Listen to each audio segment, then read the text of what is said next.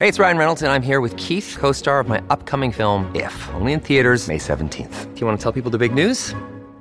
All right, I'll do it. Sign up now and you'll get unlimited for $15 a month and 6 months of Paramount Plus Essential Plan on us. MintMobile.com/switch. Upfront payment of $45 equivalent to $15 per month. Unlimited over 40 gigabytes per month. Face lower speeds. Videos at 480p. Active Mint customers by 531.24 get 6 months of Paramount Plus Essential Plan. Auto renews after 6 months. Offer ends May 31st, 2024. Separate Paramount Plus registration required. Terms and conditions apply if rated PG. I'd like to talk to you now away from the Australian Open, a little bit about New Zealand tennis, David, because one of my wish lists is this. One of my wish lists is that we have male and female. Male would be great, both, but I just want to have someone in these draws at these Grand Slam tournaments. How, I know it's a perennial question, but how does that come about? How do we achieve that with our tennis people coming through? And there's a whole lot of things required for that. I like Ajit Rai. I watched him at the ASB Classic, and he's our number one ranked, around about 450 in the world at the moment, in our seniors for the men in New Zealand. And you look at his ranking is way down to be able to even get access to the bigger tournaments and what have you. So he's always playing qualifying or lower tier tournaments. And there's a lot involved. What it is that you have to be realistic on where you stand with your game and what you have to improve on. You have to be around the better players on a regular basis to understand that you belong with them and see if you can compete with them. So you have to do your apprenticeship through the lower tier tournaments. It's win orientated. It would be great if we had more events in New Zealand, but that comes down to finance as well. And if you could play in those, you have a chance to be either wildcard. If you don't have enough points to get in, I'm going to digress a bit here, so keep me on track again. But if you can get an opportunity to play in those events in New Zealand with overseas players competing, it requires money to put those tournaments on.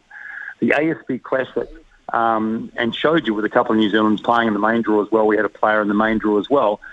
They don't see those players across the net. They don't understand the energy and the fitness and what's involved at that level.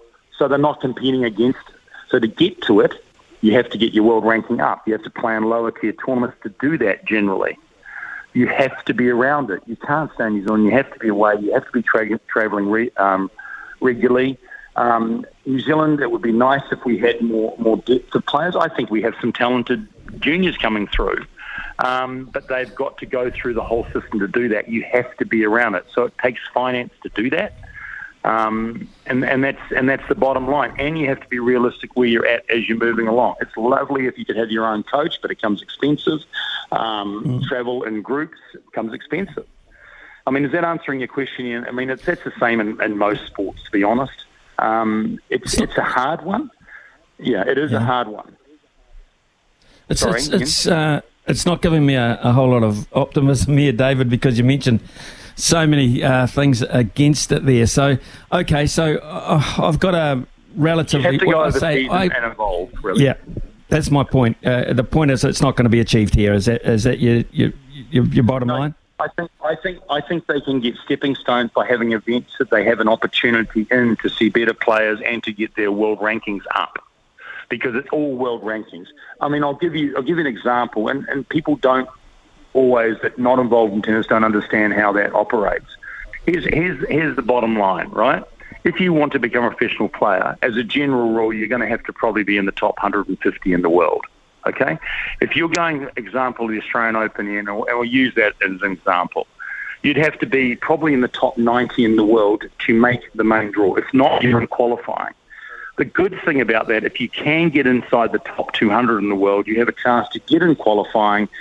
And now the finance or the money in those big events which we see, and I'll give you an example, the first round loser of the Australian Open is about 106,000 Australian dollars now. The last round qualifying loser is $55,000. There is money at that level, but to get to the level, you have to get your points up. And New Zealand would be a stepping stone if we had more events and more finance put in to give them the opportunity of doing that. Otherwise, they have to travel, around the world on a regular basis to all different, countries and what have you. to go through that transition.